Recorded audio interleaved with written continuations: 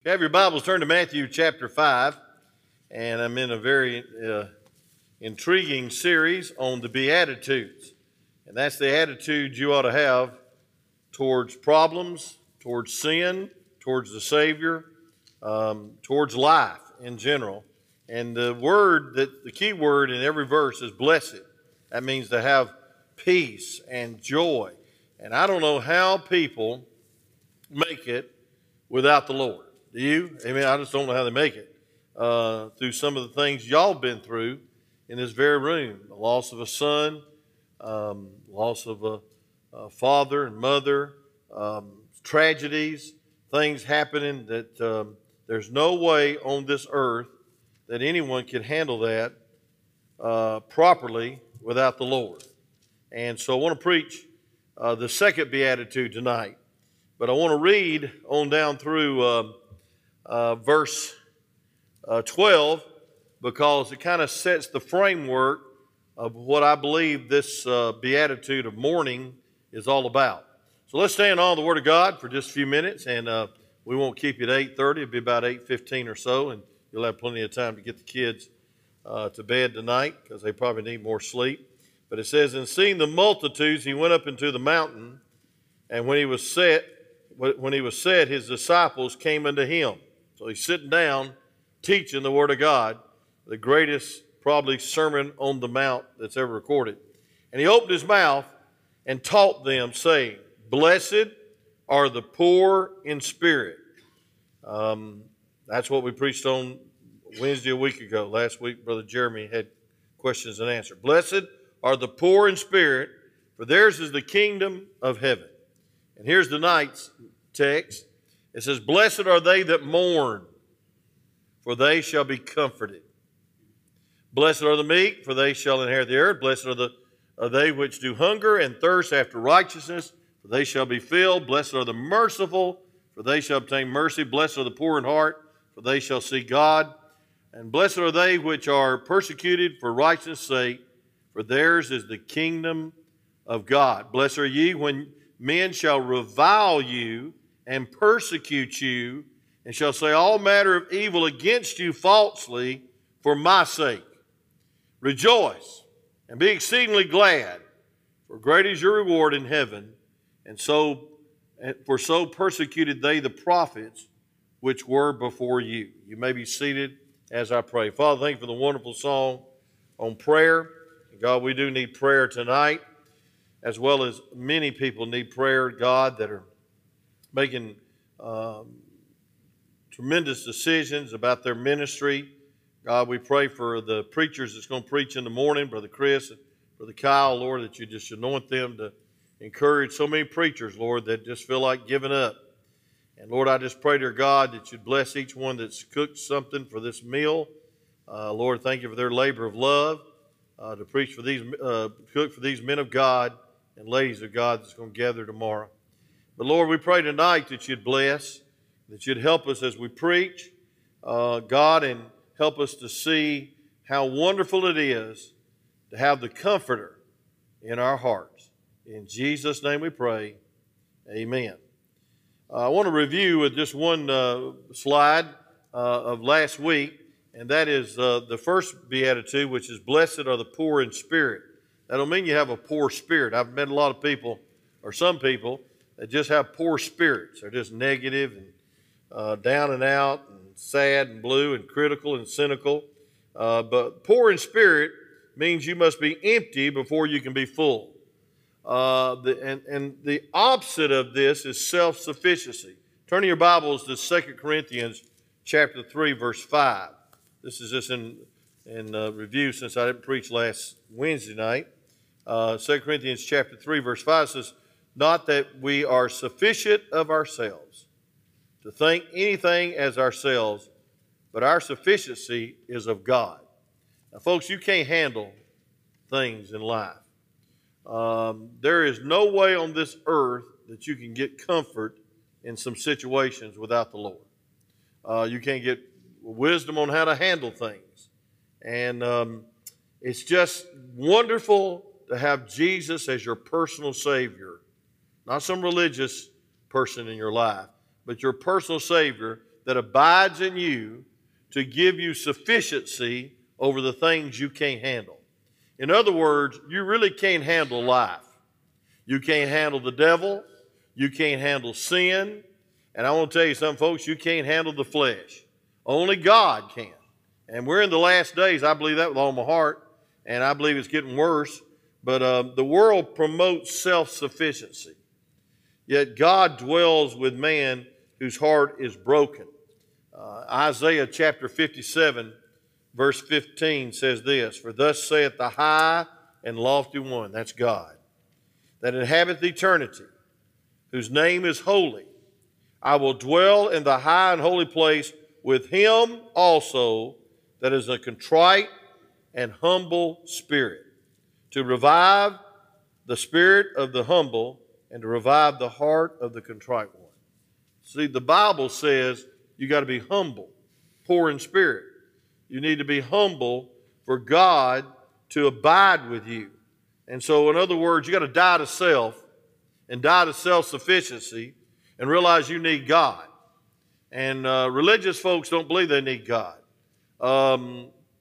People that are trying to live without God are just really shaking their fists at their Creator and saying, "God, I can manage it without you." And that is a total lie from the pit of hell. You cannot manage this life without God. And tonight I want to preach just a few minutes on the second beatitude, and that is the mourning. The Bible says, "Blessed are they that mourn." And that seems like a terrible subject, but it's really a great subject because that's the avenue to comfort. Amen? And, some people mourn over their sports team. Some people mourn over loss of finances, and they really mourn. And some people mourn unnaturally. They have a mourning because they lost someone and they can't get over it. And I've been there and you've been there. But I want to tell you how you can get over it and how you not get over it, but you can let God handle your broken heart. And we all have broken hearts. Look at Matthew chapter 5 again, and we'll get right to the point. It says, "Blessed are they that mourn, for they shall be comforted." There are several kinds of sorrow. Number one, there's the natural sorrow. The Bible says in 1 Thessalonians chapter 4, verse 13, that we should sorrow not as those that have no hope. Our hope is built on nothing less than Jesus Christ and his righteousness, and our hope is he's coming soon. Amen? I believe that with all my heart, and I believe you do too. But folks, this kind of sorrow comes to everybody. There's trouble in this world.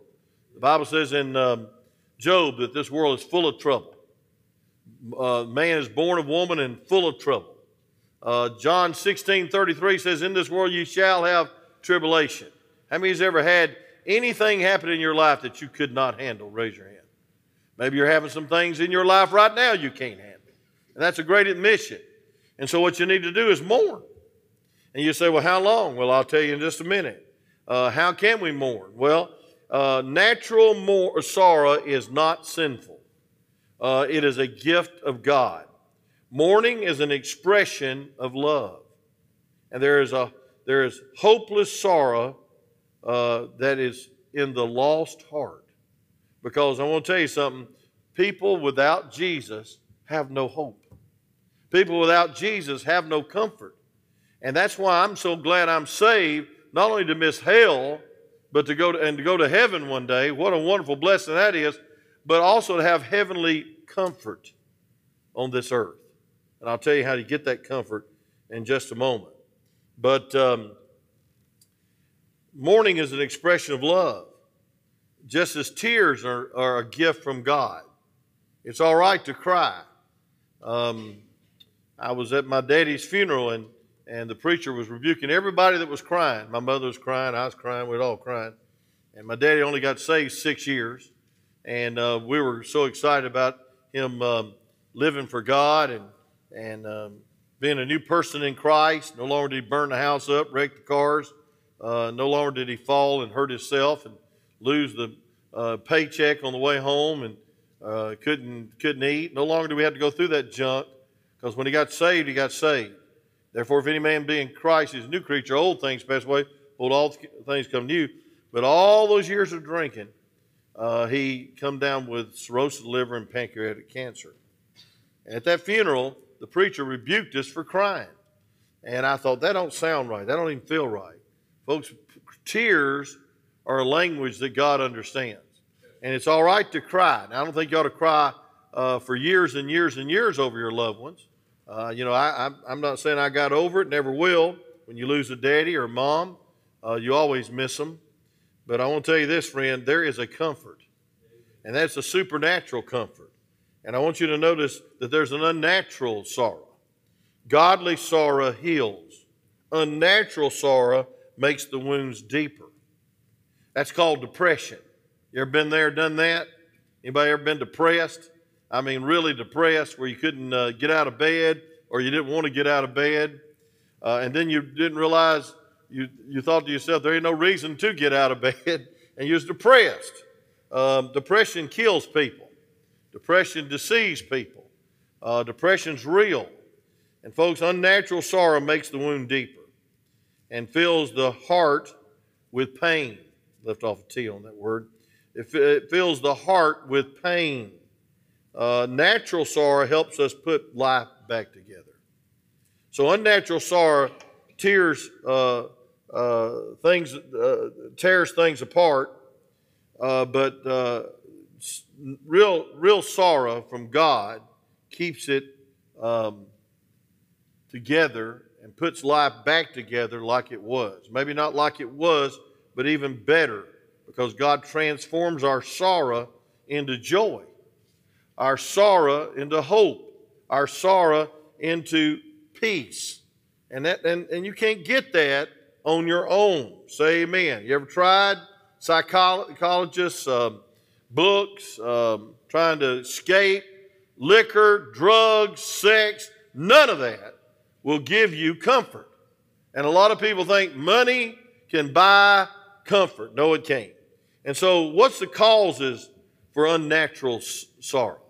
That's the question of the hour. Well, number one, selfishness sometimes can cause unnatural sorrow. That means mourning and never getting over it. Just not even be able to function. The tears are not for the loved one. The tears are for themselves, and they feel like they're mad at God. They get bitter at God for taking their loved one. And then also this mourning and this sorrow is not only about losing somebody that's close to you, it's about dealing with sin. And sometimes people have unnatural sorrow because of fear. They fear they can't make it without that person, or they can't make it. Then there's guilt. Absalom had a lot of guilt. 2 Samuel chapter 18, verse 33, David had a lot of guilt about Absalom. He said, my son, would to God that I died for thee. And that wasn't a good prayer, because he needed to be alive, because he was chosen to be king of Israel, and he was guilty of adultery. He was guilty of murder, and he felt like that was a fourfold payment for his sin. And Nathan, the prophet, said, you're going to pay fourfold. And he did. The illegitimate child died. Absalom died in the war of rebellion against his daddy. Amnon raped his half-sister Tamar. And on and on and on it went. And then Absalom killed Amnon. And that's the fourth child that died. And it's all because of sin. And so he was guilty, but he let that guilt almost cause him to just give up and quit and step down from the kingdom. Listen, we need to realize, blessed are they that mourn, for they shall be comforted. There's hope. There's hope. Psalms 51 tells us how to get comfort over our sin, and how to get comfort and courage to go on for God. Look at Psalms 51, verse 16 and 17, please. Psalms, Proverbs You can find it, Psalms 51. And I want you to look at verse 17 and 18. We'll go back to Psalms 51 in a minute to show you about real confession of sin. In Psalms 51, the Bible says in verse 16, it says, for thou desirest not sacrifice. He don't want you to get religious when you have sorrow. He don't want you to do 5 penance and 5 Hail Marys, and he don't want you to go through the motion Baptist and just, go to church as a motion. He wants you to worship him with a broken and contrite heart. O God, thou wilt not despise. And so, folks, he delighteth not in burnt offerings. He delighteth not in surface confession. And so we see selfishness and fear and guilt can cause unnatural sorrow. Sorrow that never goes away. Depression that affects your health, affects you mentally where you want to die and commit murder to yourself, which is suicide, which is never right and never God's will. You're becoming God when you do that kind of thing. And there's no comfort for the loved ones. And so we see there's supernatural sorrow. There's supernatural comfort after supernatural sorrow. So why would a beatitude be, blessed are they that mourn?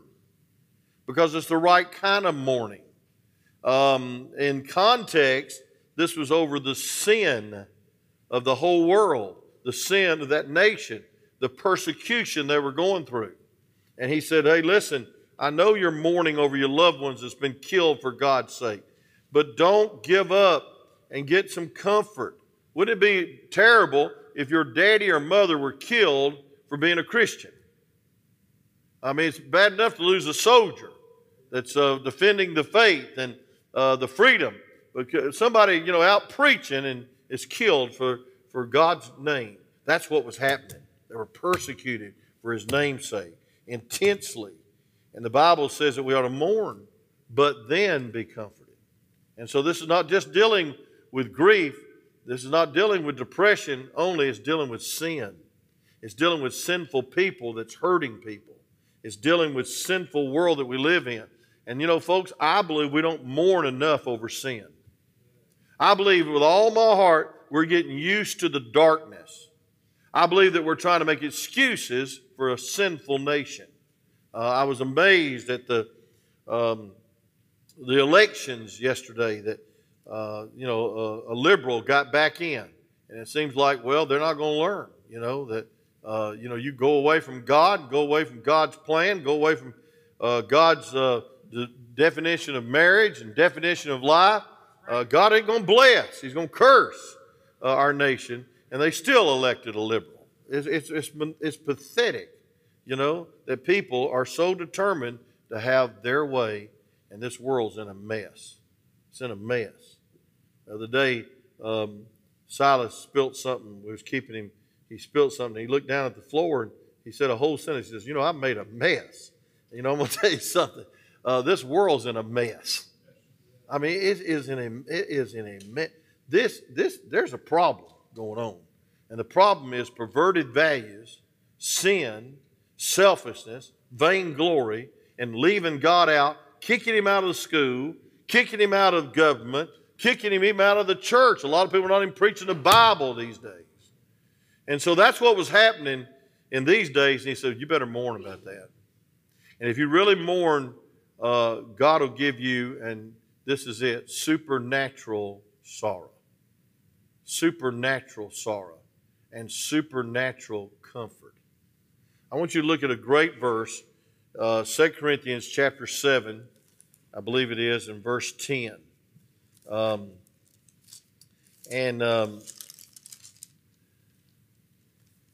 It says, for godly sorrow worketh repentance. I'd like to preach just a few minutes on repentance. That brings comfort. Until you turn from your sin, you're never going to have comfort. You're never going to have happiness. You're never going to have joy. You're never going to have peace. Look at this verse now. It says, for godly sorrow worketh repentance to salvation, not to be repented of, but the sorrow of the world worketh death. The sorrow of the world worketh. Godly sorrow is a logical result of experiencing of the first beatitude. Poor in spirit, humble. It's that, hey, God, I can't handle this. I can't handle the way the world is. I can't handle my friends being killed for Christ's sake, persecuted, put in jail. That's what they were living through. Godly sorrow affects the mind, the will, and the emotion. And it's very, very illustrated by the prodigal son. He just didn't say, I think I'll go home. He went home. He didn't say, I think I'll get out of this pig pen. He got out of the pig pen. He didn't say, hey, I think I've sinned against God and my Father. He confessed it, and then he went to them and told them that he was sorry and that he was godly sorry. Folks, listen, if godly sorrow doesn't bring repentance, it's not the right kind of sorry. Most people, I think with all my heart, they do not truly repent. Let me just talk to you a little bit about true repentance. True repentance. We should repent of our sins. Amen. We ought to turn from them. And Psalms 38, verse 18. Psalms 38, verse 18 tonight. Y'all please pray for me as I preach tonight. Sometimes it's easy and sometimes it's very difficult. That's all I'm going to say. Psalms 38, verse 18. The Bible says this, for I will declare my iniquity, I will be sorry for my sin. I'll be sorry for my sin. Now, folks, be careful that it's sin that you're sorry over, that you've offended the living God, that you've turned your back on God, that you've violated the Scriptures and you've violated what God has called you to be. And folks, not that you've been caught. Not you're sorry for the painful consequences of sin, but you're sorry for sin. You're sorry for the very nature of it. And you're not only sorry about your sin, you're sorry about the whole world's sin, and our government's sin, and our state's sin, and folks, your best friend's sin. And you ought to be sorry for sin. We ought to be sorry and have true repentance. Look at Acts chapter 20 and verse 21. Acts chapter 20 and verse 21. The Bible says this. It says, we ought to testify both to Jews, also the Greek, repentance towards God and faith towards our Lord Jesus Christ. We ought to preach repentance, but we ought to demonstrate repentance. I'm going to tell you this. If you repent, you'll do the first works. I was dealing with a fellow several years back, and he committed a terrible sin. And he said, I've repented. And I said, okay, I'll take your apology. And you don't confess to me, you confess to God. I'll pray that you got right with God. But he never came back to church regular. He never got involved. He never made it public to the church that he had sinned against the church and against God and a terrible sin. And I want to tell you something, there was no repentance. There was no repentance. When you repent, you're so sorry for that sin, you make it right. It's like the little boy said, I'm sorry for hitting all the little girls in class. And then the little girl piped up and says, and if you're really sorry, you'll stop doing it. And that's exactly what it is. If you're really repentant over your sins and really sorry for that sin, you won't do it again. And so a lot of people use God as a priest in a booth or some rabbit foot, some superstition. They can sin and confess, sin and confess, sin and confess, and marry as I live, and I don't have to really change my life. I don't even have to turn away from that sin. I can just live like I want to as long as I say I'm sorry. Well, the trouble is you're really not sorry, because godly sorrow leads to repentance. Can somebody say amen? Christians should also repent. The Bible says over and over again that we ought to turn from our iniquities and turn from our backslidenness. 2 Corinthians chapter 7 and verse 9, I believe it is. Chapter 7, verse 9. the Bible says this. It says, "Now I rejoice not that we were made sorry, but that ye sorrowed to repentance. For you were made sorry after a godly manner, that ye might receive damage, by us in nothing." And then it said, "In godly sorrow worketh repentance." You know what that's saying? It's saying, hey, listen, you were so sorry you stopped doing it. You were so sorry you turned from your sin. And there's a lot of shallow confession going on and shallow repentance. And folks, I want to tell you something. When you get under a Holy Ghost, godly sorrow, there's a mourning over sin.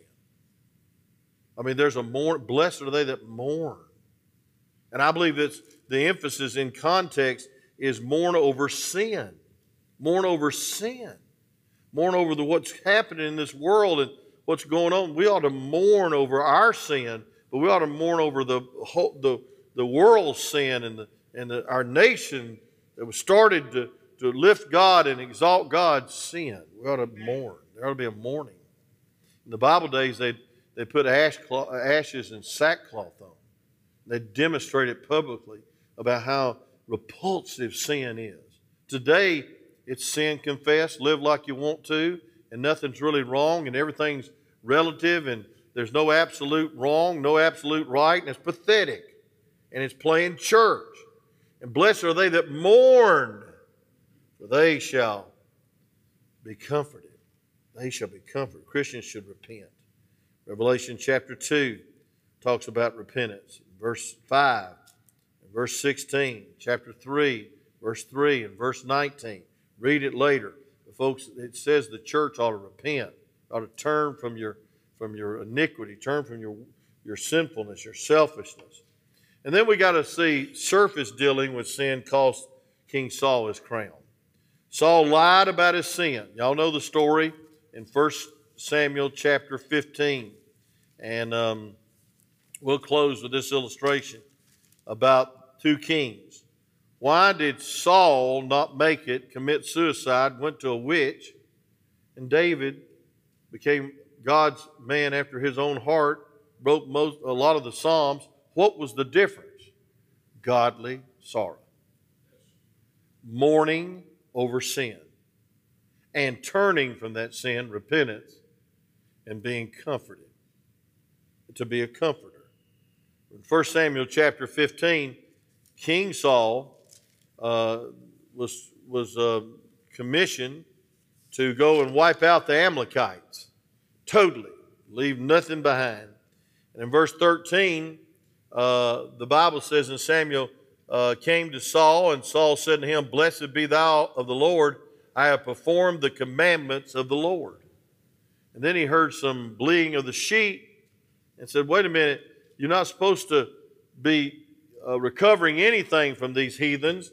And he made an excuse instead of a confession. Look at verse 15. It says, and Saul said, "They have brought them from the Amalekites, for the people spared the best of the sheep, of the oxen, to sacrifice unto the Lord thy God, and the rest we have utterly destroyed." You know what he was saying? He was saying, hey, listen, they did it. Isn't it easy to accuse somebody else? Isn't it easy to blame somebody else? That's what Adam did to Eve. The woman did it. And finally, he used religion to defend his works. He said, we're going to do it for sacrifice. Saul said to Samuel in verse 20, "Yea, I have obeyed the voice of the Lord, and have gone the way which the Lord sent me, and I have bought Agag the king of Amalekites, and have utterly destroyed the Amalekites." No, he didn't. He kept some of them. But the people took of the spoil of the sheep and the oxen, the chief of the things which should have been utterly destroyed, to sacrifice to the Lord thy God in Gilgal. And so we see finally he uses this great thing. We've disobeyed to sacrifice. And the great verse is saying that obedience is better than sacrifice. You can't justify your sin. And then finally he said, "I've sinned," with conditions. In verse 30 he says, he said, "I have sinned, yet honor me now." And so there was conditions to his confession. He says, I still want the honor. And so there ought to be some extremes to avoid. Number one, like King Saul, who was easy on sin. He says, I meant good, and I was going to sacrifice those sheep. And like David, he was too hard on himself. He wanted to die instead of Absalom because of his sin. And so the key is confession. I want you to turn to 1 John 1:9 and we'll close. 1 John 1:9 is a great verse, but it's often misused. It's often misunderstood. There needs to be some mourning in this verse. We need to have a deep conviction about sin. We need to have sin is exceedingly sinful. Well, I don't tithe. Well, that's a sin. Well, I don't give. It's a sin. I don't have faith. That's a sin. I don't come to church. That's a sin. And folks, I want to tell you something. We just laugh it off, not laugh it off, we just shrug it off and say, well, I'm better than the murderer next door. But folks, listen, we need to have an extreme mourning over sin. We need to realize sin is exceedingly sinful and hurtful. If you only see the end of sin, like David saw 4 children die. But look at this. 1 John 1:9, it says, if we confess our sins, he is faithful and just to forgive us of our sins and to cleanse us from all unrighteousness. There it is. If we'll confess our sins. And so what does that say? A lot of people say, well, that means I just say I'm sorry. But saying you're sorry is not enough. Confess means to say the same thing about it as God says it. It's judging and it's God's judging. It's seeing sin that sin put Jesus on the cross. That's why he had to die for your sins. And folks, confess means say the same thing, but not just say it, mean it, mourn over what we do and what we are. See, it's not just what we do, it's what we are. And I don't have time to go to Psalms 51, but if you'll read that sometime, it's one of the greatest confessions in the Bible. He said, I have sinned, that my mother has conceived me in iniquity. That didn't mean he was an illegitimate child. It meant that he had a sinful nature. And so he was confessing even his sinful nature. And he was confessing that he was a sinner. And he was confessing what sin does to him and does to everyone else. And folks, what we need to have is a mournful spirit over sin. A mournful spirit over sin. Let me just hurry and say this, and I won't preach this, but I just want to give it to you because I want to show you the way out. The promise of comfort. Far more than sympathy. Sympathy means to fill with, but comfort means to encourage and give strength. We have the comfort of God. We have the comfort of Scripture. We have the comfort of the Holy Spirit. And thank God we have the comfort of the local church. I want to tell you something. The church should be a comfort to you. Other people ought to be a comfort to you. Remember that funeral? When you just felt like you didn't have a friend and you didn't know what you was going to do. And everybody showed up with a meal. Everybody showed up for visitation. Everybody was crying with you. They didn't know what to say, but they were there. Remember that? I want to tell you something. I don't know what people do without a church when they lose a loved one. I don't know what people do out of the will of God when there's heartbreak. But folks, I want to tell you something. Also, there's comfort of the Holy Spirit when we confess and forsake our sin. When we say that is not just a little sin or a little white lie, I don't know where that word came from, but that's a lie against God, and that's a sin against God. That's against God's word. And so God's word comforts us with conviction. And then we have repentance, and then we can have comfort. And so blessed are they that mourn, for they shall be comforted. I don't believe it's just mourning over heartache, which it does mean that, but it means that you're comforted by the man of sorrow. The Lord mourned over sin of the world. Of course, it wasn't his sin and what sin was doing. And he faced the cross, knowing eternal sorrowful sin would be upon him. And he even sweat great drops of blood. And he said, Father, if this cup can pass from me, because he knew how awful sin was going to be on him as he took your place. So here's the challenge. We need to realize that in life, there'll be a lot of times we'll have to mourn over our sin. and mourn over other people's sin and mourn over sorrow. But there is a new comfort with every time of mourning, because conviction leads to you knowing that God's the only one that can help you through this. He's the only one that can forgive you of your sins. He's the only one that can give you strength to not keep on sinning. He is the man of sorrow, and He took your place. Let's pray. Father, thank you for tonight. Thank you, God, for the strength to be able to preach this tonight. Lord, I pray, dear God, that even though it was brief and shorter than usual, that, Lord, the Holy Spirit would use your word to convict of the sinfulness of sin and the insufficiency of self, and that thus, Lord, we would just mourn, have a deep conviction about that, a deep repentance about sin, a deep dependence upon you during sorrow, and that we would be comforted. Lord, I'm comforted knowing there's a heaven. Praise God.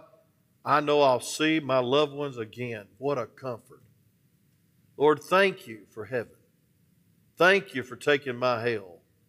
Thank you for paying the sin debt.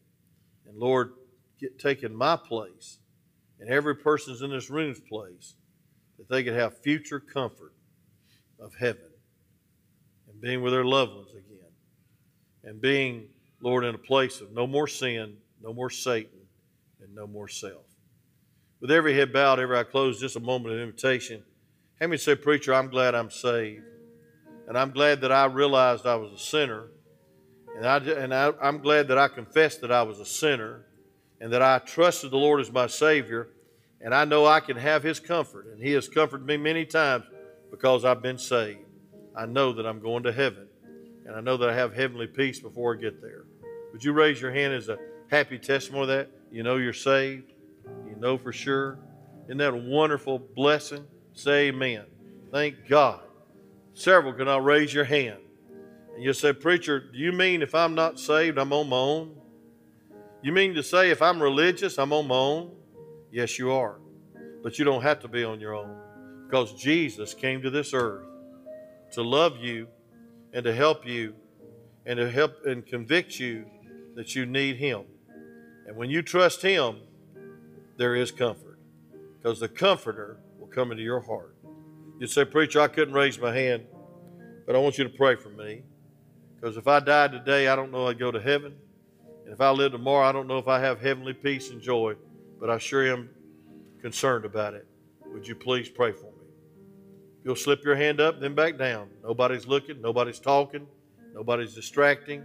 This is a holy time where you need to realize that you need to be saved.